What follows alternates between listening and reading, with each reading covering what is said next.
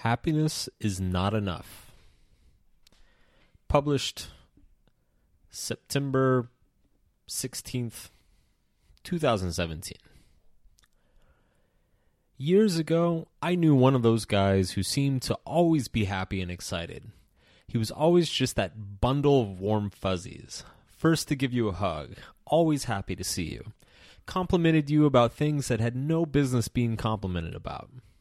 We'll call him John. John was like a dog, one of those rare people whose enthusiasm and unbridled joy is so unceasing that it actually becomes a little irritating at times. Can you just hate life a little? I used to think to myself. And no, I wasn't emo, nor was I wearing eyeliner. Alas, it never happened, and I felt like an asshole for having such thoughts. I was just jealous, I decided, or maybe worse, a bad person. But I never felt like a bad person for that long, because John was so damn fun and engaging that you couldn't help but be lifted up by his spirits. He always wanted to know what was going on in your life. He was always encouraging. He was always happy for you and proud of you, even when you weren't happy or proud of yourself. I eventually just decided that John was one of those people who had it figured out. One of those people that the shittier parts of life seemed to pass on by. A person who somehow managed to walk between the raindrops. A person who was blessed and knew it and spent his days trying to make others feel just as great as he did. Then one day, I walked in on him doing lines of coke off the back of a toilet. What the fuck? No, this guy was supposed to be the one who had it all figured out. This guy was the one who was supposed to be immune to these kinds of moments of weakness. Damn it, man, you were the chosen one. It turned out John was a fucking mess. His family life was a mess. His personal life was a mess. His unceasing positivity and the occasional nose candy were the only things holding him together, like raggedy pieces of duct tape and shoestring. And here's what took me a long time to figure out, but surprised me. John sucked at emotions. I know that might sound crazy on the surface, but he appeared to be what we all wanted to be. Perfectly happy, loving and giving, always positive and encouraging, never a dull mood. But it was true. He sucked at dealing with his emotions, and he suffered more because of it. What do emotions do anyway? Emotions are the result of your mind comparing your external environment to your expectations. The same way you feel hot and cold when you walk outside, you step into the air, your skin moderates the temperature relative to your body temperature, and then sends a signal to your brain saying it's hot or it's cold. Your emotions do the same for complex psychological phenomena. So you step outside, your body sends your brain the signal, it's cold, and you run inside and get a coat. Similarly, if you come home from work and catch your husband blowing the mailman, your body sends the emotional signal to your brain, which says, what the actual fuck, and then you divorce his ass and enjoy a massive settlement and lots of ice cream on the couch. Emotions are designed to create strong incentives for us to take action and do something to get rid of conflict between our expectations and our environment, either by changing our environment or changing our expectations. So for instance, say you're talking with a coworker and you find out that bitch Betty took credit for your awesome idea and got a raise as a result. Chances are you're going to feel some strong emotions like anger, jealousy, betrayal, among others. Chances are you're going to take some sort of action to let that bitch Betty and or your boss know what you think. Shit's going to get real in Cubicleville because this injustice cannot stand, man. That anger and pain you feel is also likely to make you take a long, hard look at your workplace and your career. They'll also probably make you a lot more vigilant in the future by virtue of the fact that you don't want to feel like this again. So you'll do more to make sure your work gets noticed in the future. It might have been a painful experience, but your emotions provoked you to deal with the situation and will help you deal with it again in the future. And that's what makes our emotions so powerful and so useful. It doesn't matter if they make us feel good or bad, as long as they motivate us to take the appropriate action and deal with whatever comes our way. But the thing is, our emotions won't help us deal with the shitty things life throws at us if they don't match up well with the situation we find ourselves in. If I'm bored when I should be scared, or overjoyed when I should be raging pissed, then how the hell are my emotions going to help me do anything to help me cope with life, let alone survive? This is the problem with the feel good all the time, no matter what strategy for life. And this is why John ended up being such a fucking mess. Instead of engaging the right emotions in the right situations, he was trying to wallpaper over everything with a bunch of bright, sunshiny bullshit. How diversifying your emotions makes you a more resilient person. There's a concept in psychology called emotional diversity.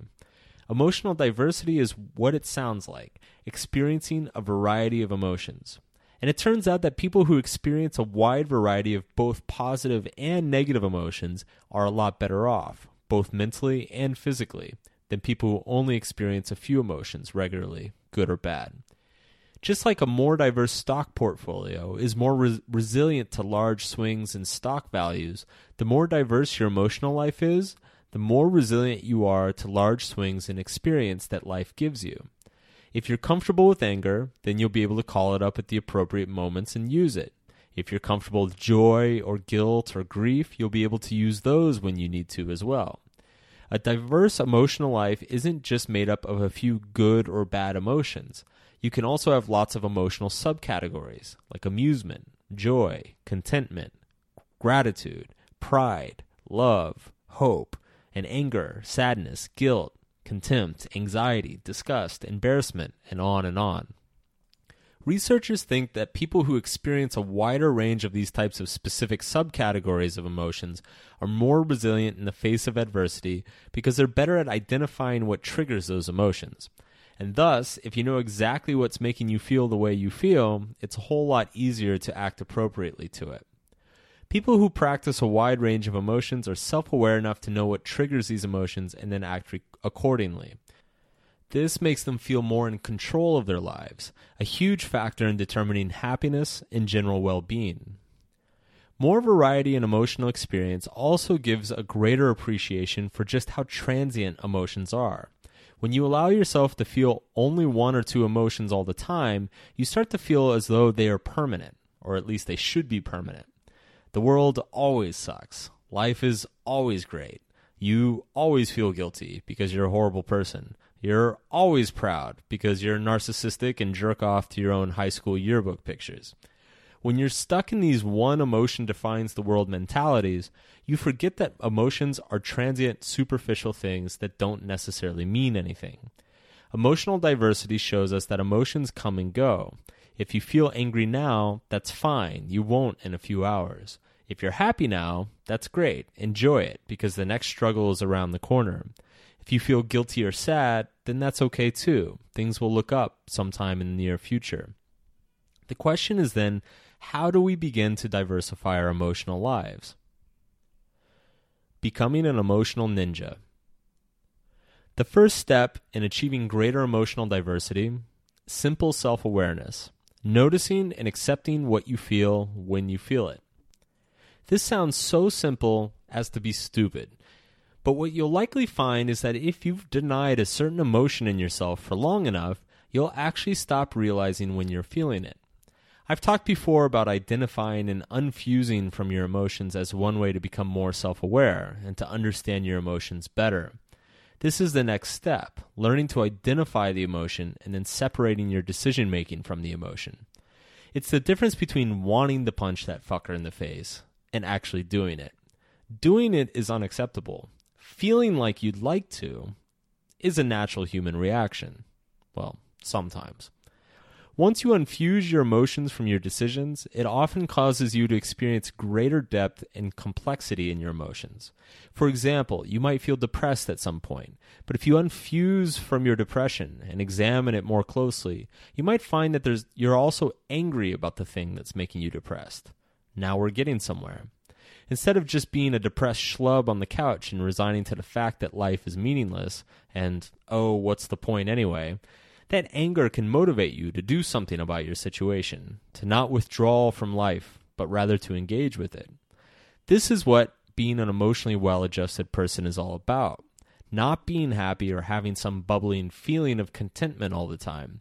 It's about recognizing the layers of feeling going on inside you and utilizing them in ways that are helpful.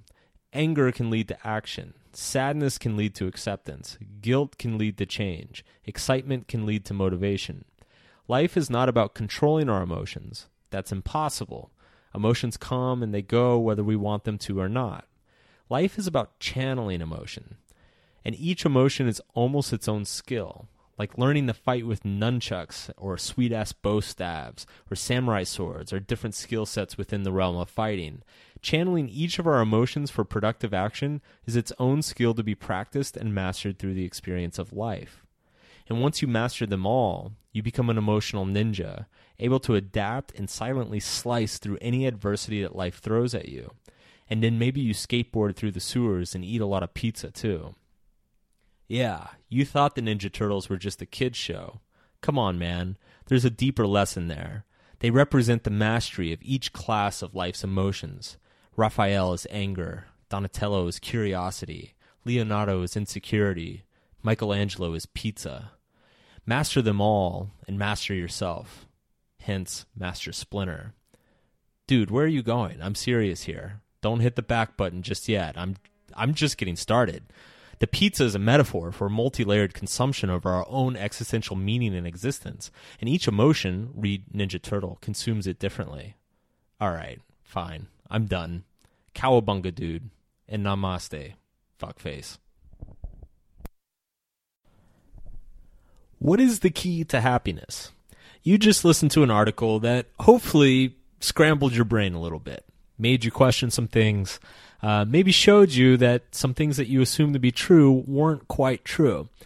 If you liked it and you want to check out more, dive a little bit deeper into what makes us happy, what makes a life good, what gets us up in the morning, I have a free PDF that I'm offering. It's on my website, markmanson.net/happiness. If you really enjoyed this article, you can go there, download the PDF. It's about 20, 25 pages. It's completely free. I'm not promoting anything, spamming anything. It's just a way for, if you really enjoyed this content, it's a way to keep connected with you and keep offering you good stuff. So go check it out, markmanson.net/happiness, and you can get it there.